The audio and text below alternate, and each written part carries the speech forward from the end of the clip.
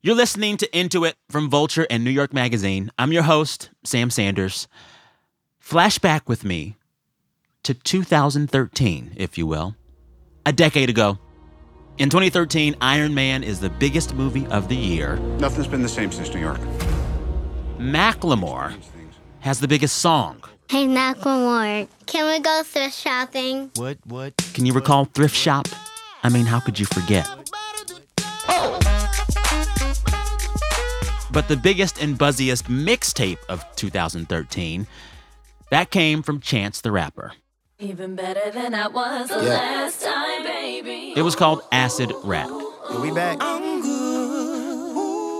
Acid Rap made Chance a star. Than I was the last time, baby. And not every song on this mixtape was happy, but there was an exuberance that felt extremely festive and joyous and fun. Balancing on sporadicity and fucking pure joy. Nightly searches for our bed, and I just came off tour with Troy. But I can't complain, I got some motherfucking business. How many lab partners have I fucked since I got suspended? Mr. Bennett, you did a good ass job. You did a good ass job. Acid Rap is 10 years old now, and Chance is honoring the anniversary with a little mini tour. And like 10 years later, Acid Rap is still just as good. But overall, hip-hop right now doesn't feel nearly as joyous. The biggest rappers of this moment, they're kind of sad or angry or both. I'm talking about Drake. I'm talking about Travis Scott. The list goes on. What happened to hip-hop in the years since Acid Rap made it all seem so fun? Hey, everybody. Hi. Got to talk to Chance himself about all of that this episode. Pardon me, I'm also eating chicken. What kind of chicken? You gotta say. Fried, grilled. What the last 10 years of hip-hop have felt like for him, how and why Acid Rap still holds up, and what he's learned about himself and politics and the world since he released Acid Rap 10 years ago. All of that after the break. Stay with us. It's a whole new swag. So, I say all that to say I am ready We ready? to talk about the hard topics. Yep.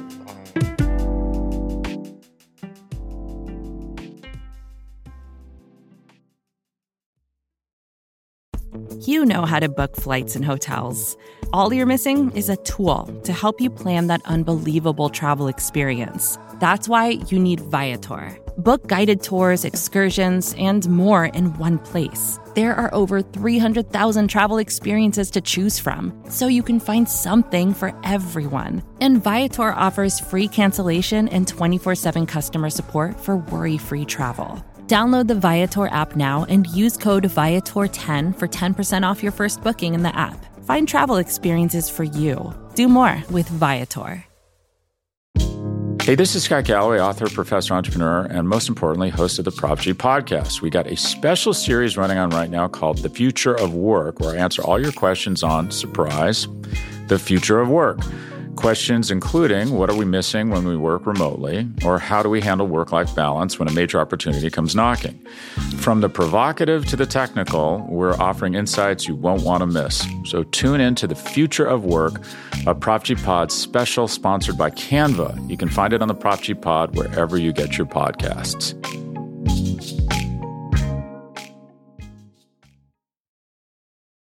Acid Rap captured this youthful exuberance. Not every song was happy, but a lot of it was happy, and there was this energy that crackled and just felt alive. You know, the Pitchfork review of Acid Rap basically calls you a hip-hop Ferris Bueller. Like that kind of energy, and I kind of love it. You know, this is the mixtape for cutting class one day your senior year of high school. Like that energy, if that makes sense. Chance, acid rapper, soccer, hacky sacker, cocky, khaki, jacket, jacker, slap happy. Yeah, that's crazy. I don't know how long it's been since I read my Pitchfork review of Acid Rap. But yeah, it's for me, what was so cool about it was that it was real underground. So in the climate of music and how people got music back then, it was still very heavy on the iTunes side. This is pre Apple Music or any large scale streaming or DSP. And so around that time, I was trying to shop for deals. I was trying to get, some type of major backing and stuff, and it just wasn't really working out the way that I wanted to. Mm-hmm. And we put together this mixtape with my own money, and the way it spread was it was so different. Like a SoundCloud, DatPiff. Yeah, live let me tell you, mixtapes. I had the DatPiff app on my iPhone just to listen to you. Yeah, a lot of people have that story. Yeah, and I was like, I don't know what this thing is. Is it full of viruses? Is it going to ruin what is DatPiff? But I did it for Chance. I sure did. That's love. Yeah, that's Yeah. the reason. I think that's a big reason. I mean, the music is, to me, objectively great music, but it was something you had to go outside of your typical iTunes or buying a CD from FYE or Walmart or Best Buy. And you just had to you had to get it. You had to find it. Somebody had to tell you about it. Yeah. Well, and then that meant that when you found it, you felt like you were in the special club. Exactly. I got acid rap. You don't, do you? You don't. Exactly. I have it. This my jam, this my jam, this my jam, this my jam, about that jam, about that jam, about that jam, about that jam. This my jam, this my jam, this my jam, this my jam, about that jam, about that jam, about that jam. Where was Chance 10 years ago when acid rap was released? What did your life look like? What was your life then? I mean, I didn't have money, but I also didn't have kids, so it didn't really matter that I didn't have money. Yeah.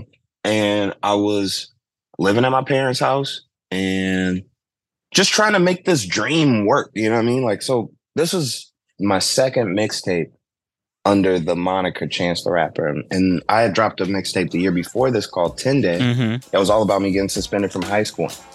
I got suspended, ooh, you got suspended for chief and 100 blunts, 14, 400 minutes. And that landed me on a national tour with Donald Glover as an opener. Now, nobody in the crowd knew who I was. But you were there. Also, I was there, and I made sure my presence was known. I was always a very poised performer, even when I was, 18 by myself out running around doing these cities. I was always trying to spread this music that I was making. Mm-hmm. And I think the preparation of that tour put me in the right mind state as a performer and as a showman to really try and push to make this mixtape heard. And so I was, right after Acid Rap dropped, I was just running around every place I could go to try and get it, spread to different people, trying to do whatever. Yeah. And then I got picked up on tour to go on tour with Mac Miller. Okay. Who was incredibly impactful to my career and to my understanding of the industry. Yeah. And soon after that, I went on a couple other tours in Europe, opening up, and then I did my first tour, and that was when I first made some money. And I know I keep talking about money like it doesn't matter, but it if matters. you keep asking me about 10 years ago, it mattered a lot. It matters. It mattered a lot. Don't be ashamed to talk about money. Don't be ashamed to talk about chicken. This is a safe space. Yeah. So I remember when I felt like, oh, this is going to be bigger than just some dude's mixtape. I remember hearing Juice and then hearing Juice everywhere and then talking to my friends about Juice and being like, you've never heard anything like this. Chatham's on. Foolies glad I'm home. Even my haters kinda glad I'm on. Rest in peace to my vagabond. Rapper, song, singer. But when did you know that acid rap was gonna just take you to that next level? Was there a day? Was there a moment? Was there a concert? Was there a moment in which you heard yourself on the radio? When did you know acid rap was about to blow up or was blowing up?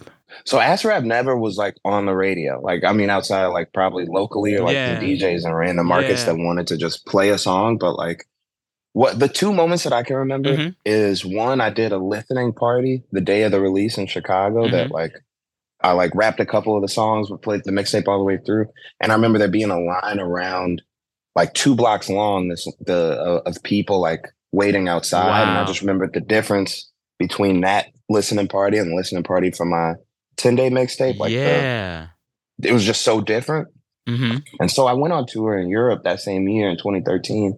I got 2 really cool offers to do a few dates with Eminem in Ireland. Yeah, pretty crazy, right? Eminem in Ireland. You were with the whites, doubly so. No, yeah. Wow. I was in Dublin, surrounded by whites. But it was, so I went from opening for Mac Miller and Donald Glover for 2,500 cap rooms in America, where I was kind of still struggling to get, to have more than 7 people at the show who knew who I was, to going to foreign countries with Eminem and get this, Macklemore. Macklemore took me on a Whoa, stop. In the same year. Whoa, stop.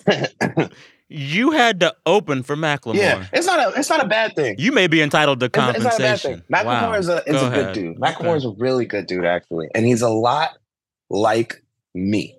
His entire staff, backup dancers, all the features on his album were all people that he grew up with or went to high school with in Seattle. Huh. But I went out there with Macklemore and with Eminem, and I was playing for these sold out rooms where the entire audience not only was there specifically for the main act and didn't really know who I was, but in a lot of cases didn't even speak English. And so there was a really big barrier between me and like bringing people on, yet alone being recognized for this body of work that I put out that I was seeing going crazy in the States, but I was stuck overseas. Yeah. And so I did that Macklemore tour. I think it was something crazy, like 40 dates. I was gone for like 2.5 months. And when I came back, I did my own little mini tour. It was every major and small market around the U.S.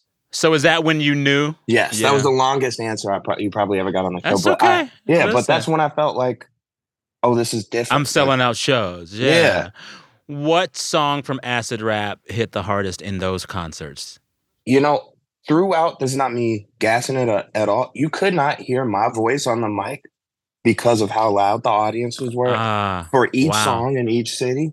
Wow. I think everybody had an attachment or some type of connection to the project in full. This is my last shit. There's one song that I do on the project called Chainsmoker that's like eclectic, like very like different, but still high energy. I sound like a prince. Motherfucking mother, shut your mouth. Still a chain smoking, name dropping, good looking. When I would do that record, I would do it last, and we were just talking last night, like that was the first time that I had effects on the road. Remember, like halfway through the tour, I added this confetti cannon that would shoot off at the end of Chainsmoker, and it would just be a beautiful moment. It would be my closing song every night, and that was like the one that the room would shake for, and really you just couldn't hear anything but the lyrics. This part right here, right now, right here, this part my shit. I played it so loud in the car, I forget to park my whip. I lean back, it's part my shit. I turn up, I talk my shit. Hope you love all of my shit. I hope you love all of my shit. I'm still a chain smoking. What was your favorite song on Acid Rap and why? My favorite song on Acid Rap is probably Acid Rain. No. Just because it's the most pure to me. It's a long single verse song with no hook. That's just me rapping very transparently and like talking about issues that I had with drugs, with some of my closest friends.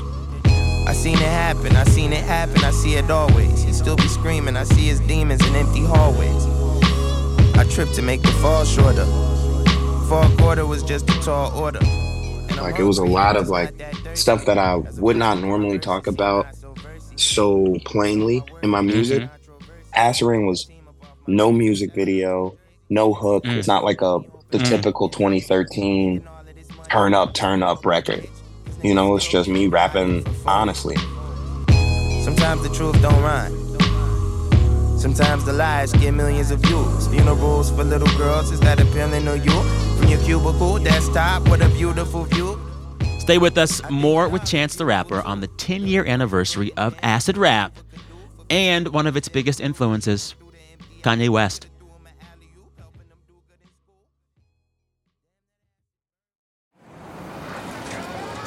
Fox Creative. This is advertiser content from 26.2 Team Milk and their new docuseries, Running Sucks. Is running the worst? Yeah.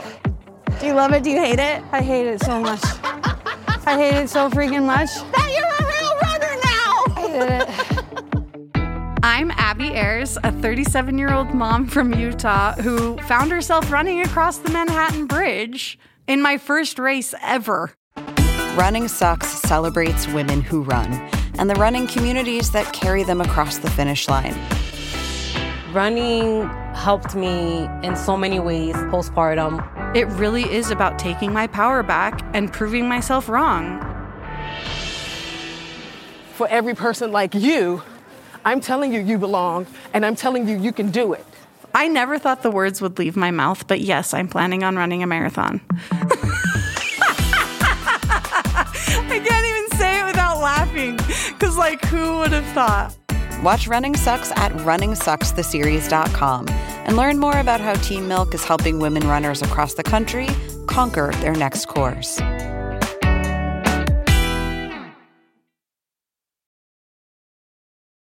So, in spite of having these songs that deal with, PTSD, drug use, etc., one of the big vibes in acid rap is like joy and fun. Like you've got Pitchfork calling you a hip hop Ferris Bueller. Fast forward to Coloring Book, it's also an album that's full of like happy vibes. How great is our God? It's soulful. You're sampling gospel choirs. How great is our God? You rap about all of the things, but you become known as kind of a joyous rapper, Mm-hmm. And when I look at acid rap and Coloring Book together and compare it to stuff I hear today, and when I think about where rap stands today, especially in this like 50th anniversary year of hip hop, it seems like none of the biggest men in rap are as happy or having as much fun as you were on those albums, and also on The Big Day as well. Like, I feel like all the women in rap right now are having fun. Their songs are fun. Their energy is fun. The men seem sad. Is it fair to say that? That's deep, yo. Why do you think they're would happy? All these men be sad? But do you see what I'm saying? See what I'm saying? I don't think they're happy. Yeah, I do 100%. What's up with that, Chance? Tell me. Man, if we're being honest, like the investment from everyone outside of the culture into the culture is usually they want to experience something or hear about something that they don't experience. And what a lot of us experience is melancholy, is sad, is displacement, it is poor relationships, it is poverty, it is attacks on your humanity or your masculinity or your, it's a lot. And then I think I was lucky to make it off the indifferent, but a lot of people make it off of just a different angle of the same shit. So I feel for niggas. Like, I feel bad. I feel sad when I was just watching a video on Instagram today that was like, it was somebody I know from Chicago, and they was like, why you think we be in the club feeling some type of way, feeling on edge, just because we listening to fucking 4 hours of murder music back to back, like 20 known serial killers, or rapping about like the most despair you ever seen, and we memorizing these records, or we have to come in contact with them every time, and we got PTSD. Most of us have lost somebody to violence or witnessed some type of violence that scarred us. But here's the thing: when I think about you explaining what these men in rap have gone through, Black women in rap have experienced the same world. They're coming from the same spaces. Every Black woman I see in rap, at least the lead single, they're having a good time. Yeah. They're having a good time. And I wonder, does gender affect this? Yeah, but do you think is it a possibility that even though it's coming from a happy lens, that they might still be rapping about trauma?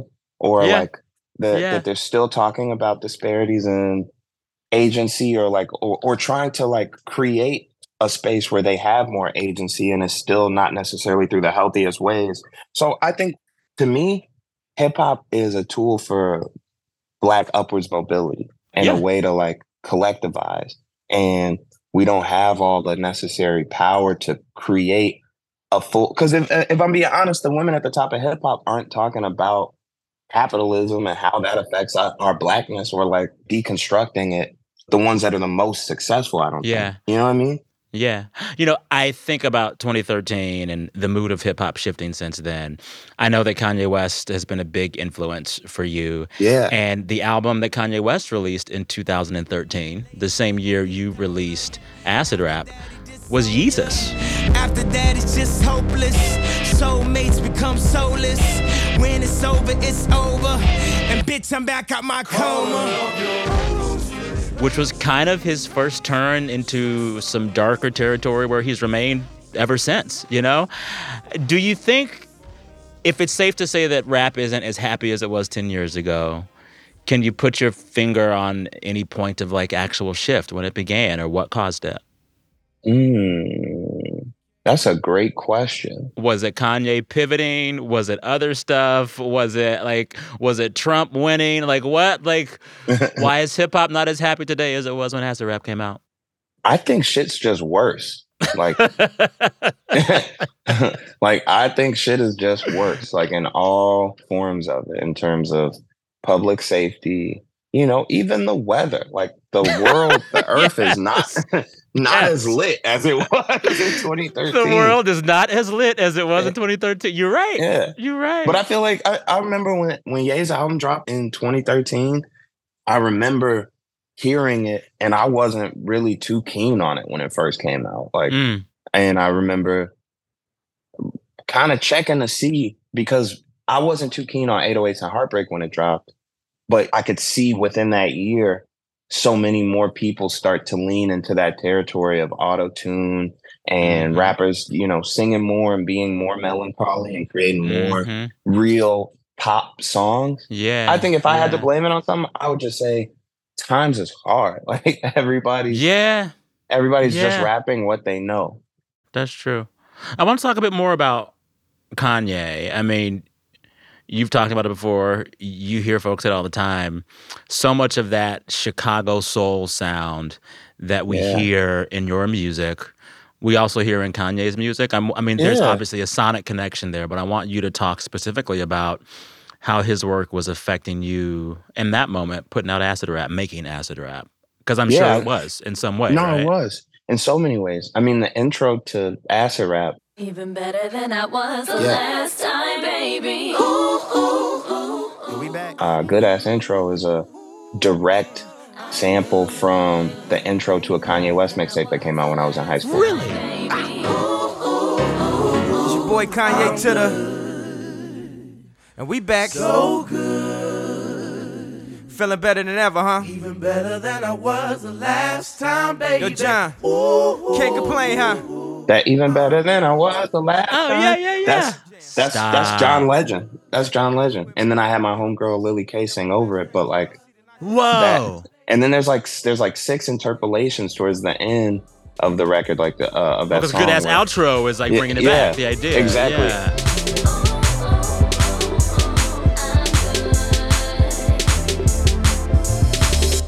Those are a lot of interpolations of Kanye produced beats for like Common or Twista or himself. And so but not my whole life, but since, 2004, I've been extremely influenced by Ye's music and his art. And I think after I dropped 10 Day, it did really well in the city. And like I said, I got to go on a national tour from it, but I didn't really I felt like my music hadn't allowed me to mobilize the way that I wanted to. And I think my biggest influence still at that time was still the College Dropout and Late Registration and music that he was making around that time. I read somewhere that you got the College Dropout when you were in the 5th grade, and that album let you know that you wanted to rap. 100%. Yeah, I did poetry before that. I was always in the performing arts. I used to dance was really what my thing was. I was a dancer. What kind of dancing? All kinds of dance. I wasn't really into like choreo, like except for like footwork and stuff. Like in Chicago, there's a big juke and footwork scene. And then in addition to that, I loved Michael Jackson, so I used to do little talent shows where I would impersonate Michael Jackson when I was really little. And oh my God. Yeah, no, I was adorable. But as I got older, I got into, I think around the 3rd grade, I got really into poetry, and I used to write my own poems and try and recite them and write poems for girls. And then it was when I was in 5th grade and I heard Through the Wire and All Falls Down the same night on the radio on a little Walkman that I had. West side, we gon' set this party off right. And it just changed my whole perspective on like who I was and what I was supposed to be doing. And I started writing raps. That major that she majored and don't make no money, but she won't drop out. Her parents will look at her funny. Now, tell me that ain't insecure. The concept of school seems so secure.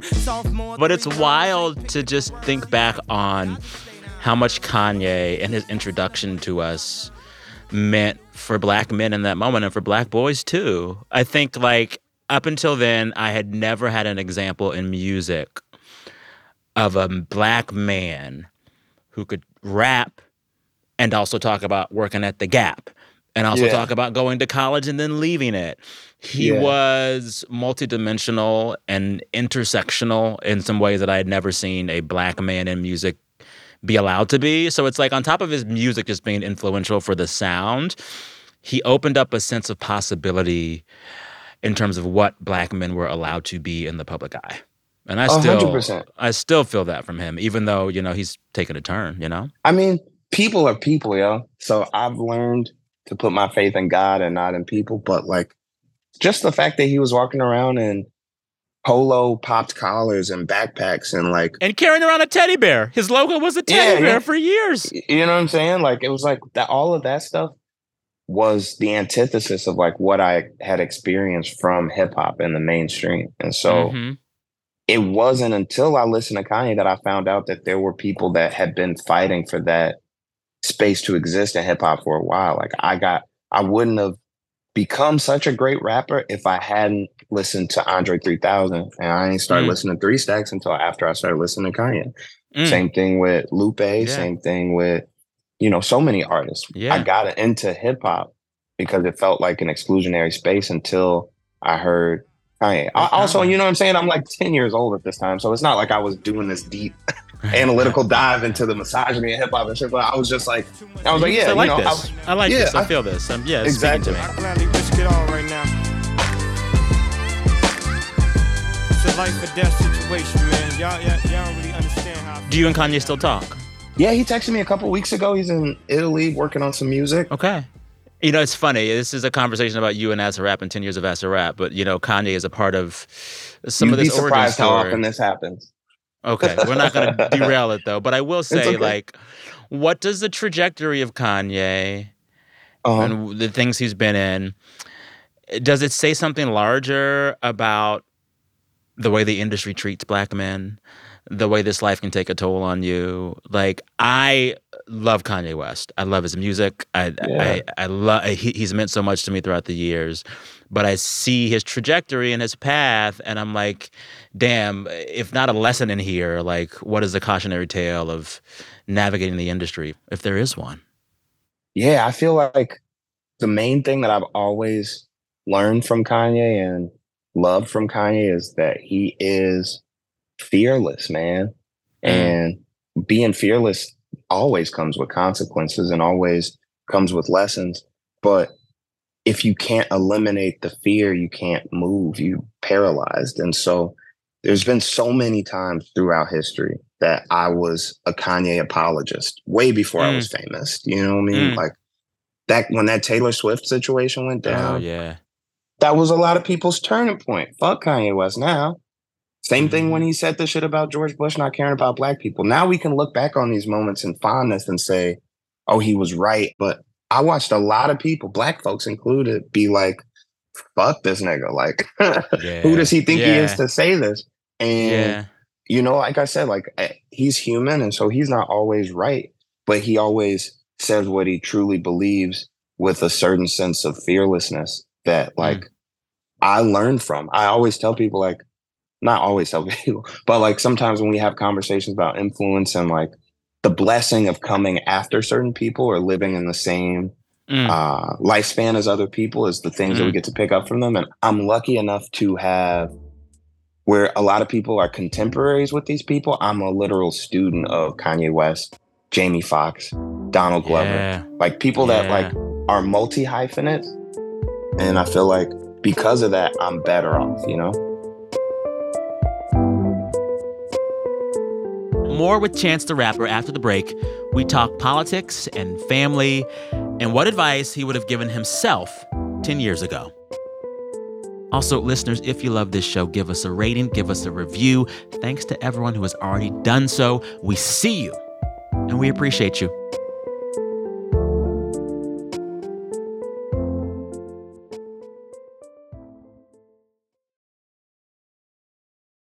One of the things I think of a lot in your journey in the last 10 years since acid rap was entering this space where, as a black man in hip hop who is famous, you got to be a little outspoken on politics. You have spoken in detail about Chicago electoral politics. You know your shit when it comes to that stuff. You know, you've talked about other issues in politics, but I've seen and heard less from you on that front these days.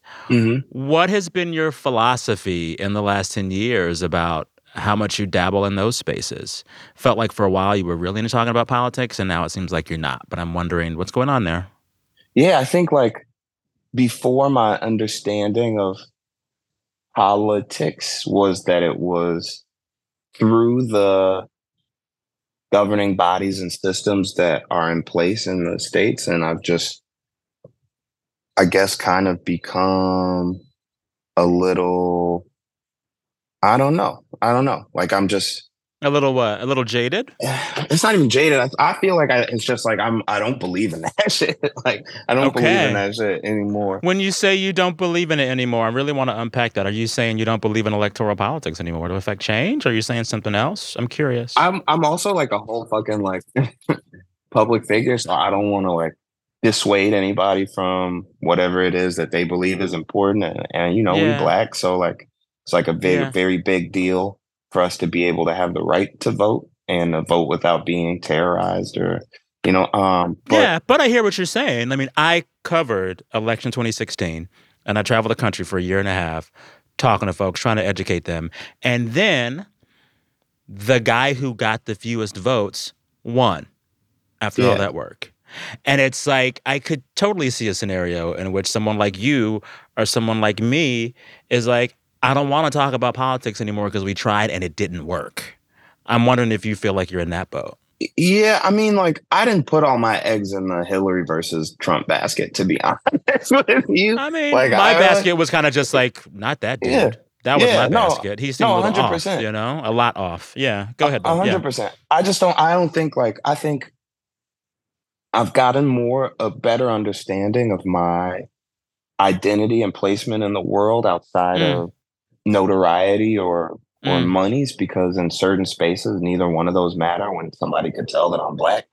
But like that part, I think I'm recognizing how this system works and how they, you know, man, it's such a deep conversation. Say it. Listen, it's just a thing where like, man, the people that get what they want don't always do it the quote unquote fair way, and even when they do, they still are able to manipulate the system. And Black folks' natural destiny in the near future is to collectivize, not even just from a national perspective, but an international lens, and create a more homogenous body.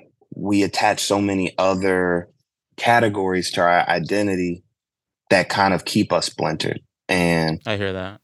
I think the only time that we're allowed to be the Black people is when we're the Black vote. And again, like, I'm not trying to dissuade anybody from voting or from like making their voice heard or like any shit like that. Like, I'm really just like, I'm very focused on politics. I'm just focused on it in a different space.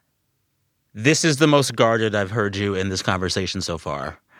You gotta understand. So it's like I told myself I wasn't even going to talk about shit like that anymore. So it's like to tell you that I don't want to talk about it, I got to give a long explanation. Yes, and I get it, and I keep noodling here because I'm reminded of something you said in an interview you did with The New Yorker a few years ago. This was when Obama was out of office, Trump was in office, but there were questions about whether Obama should be doing more as a former president. And The New Yorker, I think it was David Remnick even, asked if you were critical of Barack Obama at all. And you said in the interview, quote, "I think I am. I just don't think I am in white spaces." Yeah, and like, I feel that. That sounds like me. I feel like, I feel like very tongue in cheek. I feel like when you talk about politics, you are so much more aware of who's hearing it and how they're hearing it. And you're more guarded on that stuff than you are on just like the music. Would it be fair to say that? Yeah, I think it's like one of the more important things that I could talk about. And there's a great sense of like responsibility I feel. So you got to understand this, right? So yeah, people know on a surface level that my dad worked in politics, right? Like for Obama. For was Obama. in it. Yeah. But also, like, my grandmother got the first Black mayor of Chicago elected through volunteer I didn't work. know that. Yeah, Wow. and which is what got my dad into politics. And my grandmother was also a staunch supporter of Kwame Ture and or Stokely Carmichael, and was very militant Black woman. You know what I'm saying? With a 19 or 20-year-old with like 4 kids and not a lot of money, was spending her time volunteering to work for the advancement of Black people. And my great grandmother was, you know, when King would come to Chicago, she would walk with him, like, and work with him. And I think like when I think about politics, anytime I get a question about it, first thing that happens is my brain fills up with all the things that I'm mad about. And then the second thing that happens is I start to think about how I could be misquoted or misunderstood. Yeah, I get that. And then I try and speak on it with both parts of my brain working at the same time, and it comes off as guarded. And honestly, I get it. I mean, like, you've been in this industry for a while now. You know what one quote will do. One quote, right? Yeah. So I'm not mad at you. I'm just curious. And I've also like grown because I've been in it for 10 years, where I'm not even as worried about a quote being misunderstood. I'm more worried about myself being misunderstood because a quote misdirects everybody. So it's like, that's just the game that we play, though. You know what I mean? Like, No, I get it. Listen, and you have more than indulged the question period, so I promise we'll move on. But thank you for being so candid about just how you feel about it. I really appreciate that. Oh, yeah. No, it's a great interview. I want to talk about this idea of critique and when and where and how you critique when it comes to hip-hop itself. You know, this is the 50th anniversary year of hip-hop. You've seen all the press coverage. Everyone's talking about hip-hop and the history and where it came from. But I'm also noticing in this conversation about hip-hop's 50th anniversary, I'm not seeing as much conversation as I would hope to see talking about homophobia in hip-hop, talking about sexism in hip-hop, talking about the glorification of extreme wealth in hip-hop. Do you think that our conversation, and I say our, the royal, capital O, R, do you think our conversation about hip-hop turning 50 is as critical as it needs to be, as it should be? I think it's always a good time to have conversation about how we could be better. But I also think that there's a time and space for celebration. And hip-hop is the dominating culture in terms of fashion, in terms of music, in terms of art and direction and everything. In terms of language, everything. Yeah, language. It mobilizes all of the capitalist movements and all of the promotions and advertising and marketing and all of these things like are using our car to get there. And our car is supposed to have us in the front seat driving, and we're just still like, I don't know, we're just still figuring it out. We're still in the backseat arguing. And it's not even about me agreeing. It's just fact that we do have a huge problem with homophobia. We do have a huge problem with sexism. We do have a huge problem with misogyny, with violence, with, you know, with a lot of stuff. And it's not, but that's the other thing is like, I hate to sound like I keep flip-flopping, but hip hop is a reflection of the world. It's not there you go. Just a promotional tool. It's what people are experiencing and what people grew up understanding. And so we do need to fix hip hop to fix the people, but it's like, it comes down to, that's what I'm tasked with. Yeah, but also like hip hop is not going to give people affordable housing or universal health care, straight up, or better schools. Hip hop is not going to undo redlining, right? Like Straight it's up. like, is it hip hop's responsibility? I do wonder though, hearing you talk about, you know, these list of things that it would be good if hip hop dealt with, the misogyny, the homophobia, the glorification of wealth, etc. Do you think things are getting better on any of those fronts? Because I'm not sure. I'm going to say no. I'm going to just say knee-jerk reaction, no. Okay. But I think like, so I started this festival this year, called the Black Star Line Festival. And the goal of it is to create free week-long activations in different Black countries. I had some conversations with my grandma, who I was just telling you is a staunch Stokely Carmichael supporter. And she was just teaching me about, you know, the global Black identity. And after learning more about Marcus Garvey and his efforts to create Black mobility, I realized that like I was never given really an opportunity to tour Africa. And the only, show that I ever did on the continent was in South Africa, which is typically where we go when bigger artists go over there. Mm-hmm. But I've been in every nook and cranny in Europe. I've played Asia, I've played Australia, I've played South America. But in order for me to get to West Africa, I would have to put on my own concert.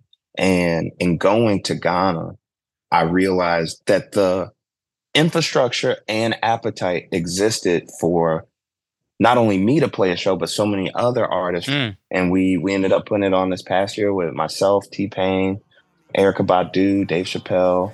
All these awesome, huge A-list artists came out to Africa and put on a show for free. Let's say less, bro, we on the way. Skyline fast, ho, we on the way. Better hold me down, whole damn shit on the way. For it look like World War Z on the game. You'll know when we get there. It really put a better understanding and a new identity on all of us, where we don't have to be Black Americans, we don't have to be Ghanaians, we don't have to be Africans, we don't have to be. It's about the collective. Exactly. We got to be brothers and sisters. I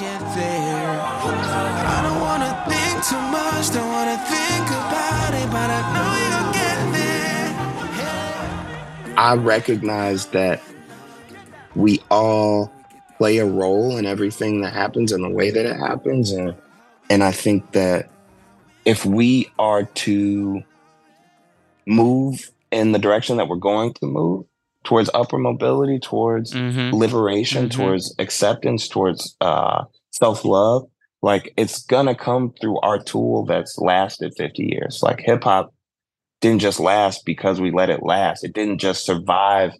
The same shit that happened to all the people that Elvis fucked over and the Beach Boys fucked over, that happened in hip hop. That's happening today in hip hop. And hip hop has survived. And I think it has a divine reason to, because it is our tool for Black liberation. It's just waiting on its right moment. Yeah. It's so interesting to hear where this conversation is going, because I'm hearing you talk about Blackness in the collective, in the Pan-African sense. I'm hearing you talk about structural issues in industries like hip-hop. I'm hearing you talk about what it would take for universal uplift of all the people. And I'm like, oh, shit. I thought Chance was fully woke back when acid rap came out, but like you're on a higher level now. And I feel like there's been, at least from what I'm hearing in this conversation, a bit of an education just for you since acid rap was released on what hip hop means, what Blackness means, and how an artist like Chance Rapper fits into that. What do you think has been the biggest shift in terms of the way you think about hip hop and Blackness and your role in those things since acid rap was released 10 years ago? I mean, I kind of look at it all as one day. Like it's all acid rap was yesterday to me. Like everything that happened in between. I also did a lot of drugs, so I have terrible memory loss issues. But like, you know what I'm saying? Like the experience of opening for 3 major white artists all in the same year, and that being a huge catapult in terms of the amount of people that knew who I was, is an eye opener. Rapping for 20,000 people in a crowd that's 80% white and nigga is the loudest word that they scream back to you, like that shit'll make you think. But I would say the biggest thing that changed me was, like I said, the phone conversation I had with my grandma. She had got my baby soon. And this is when Kinsley was like 5 years old. They were kids' books in that they were like formatted for kids, but the 2 books were on Juneteenth, which I didn't think was too heavy. But also there was one on the Tulsa race riot. And so I called her and I was like, hey, I love you, but like, what like, what you doing? What you doing? Yeah. Do you really want me to read this? And she was like, and she just really like taught my ass. You know what I'm saying? Like her talking to me about that and telling me the importance of imparting that information on my daughter made me realize how important it is that I do that education for myself. Yeah, exactly. And I think the other obvious big change was me going to Ghana for the first time and learning how recent a lot of revolution was. Like, you know, in my mind, and I know I probably sound dumb, but in my mind, I'm thinking Ghana and Nigeria have been around longer than America as they exist. But it's, you know, the exact same the time. The Brits have everybody fooled because they got you we got tea time and crumpets. It's so cute. They were colonizing up until the 50s and 60s. That's literally Africa. The exact same time that King is marching on Selma. Yep. Ghana becomes the first sub-Saharan African country to gain its independence from colonialism. My battery's about to die, and we've also gone way over the hour. Yeah. I'll ask you one last question. Question.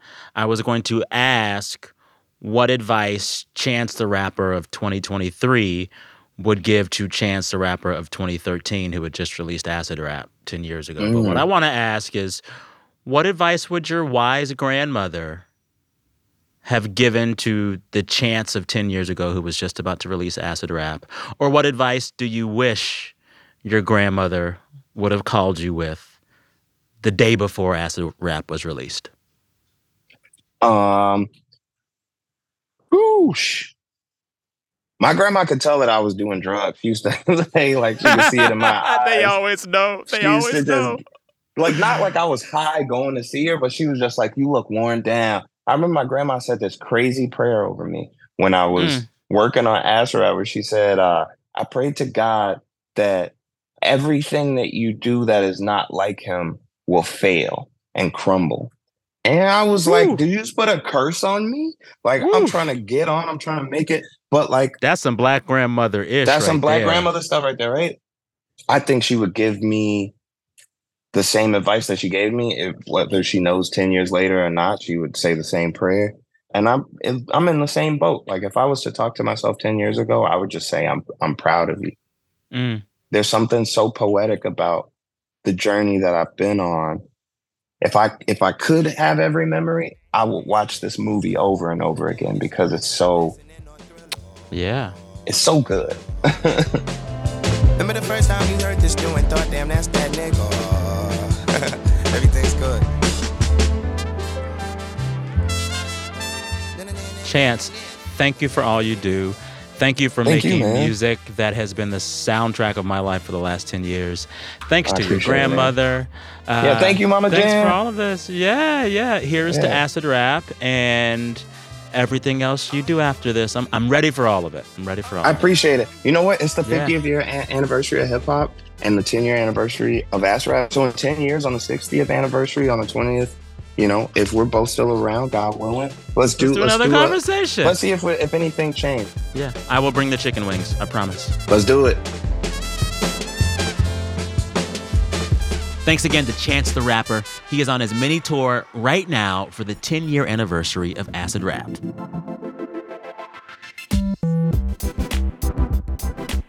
All right, Into It is hosted by me, Sam Sanders. The show is produced by Janae West, Travis Larchuk, Gabi Grossman, Jelani Carter, Taka Zen, and Oluwakemi Aladesui. Our fearless editor is Jordana Hochman. Our engineer is Daniel Turek.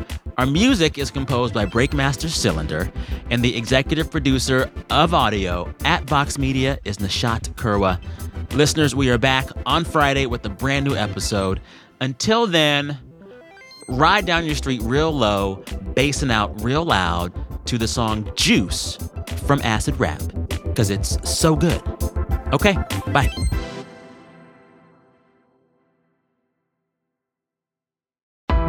Why do you run? Why does anyone? I always thought that runners loved running, and that's not the case. Most runners hate running, but they choose to do it.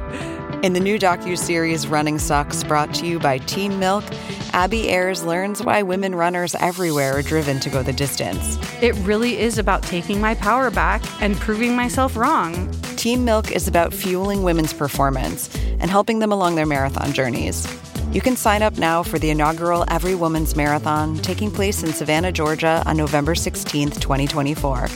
Learn more and register at everywomansmarathon.com.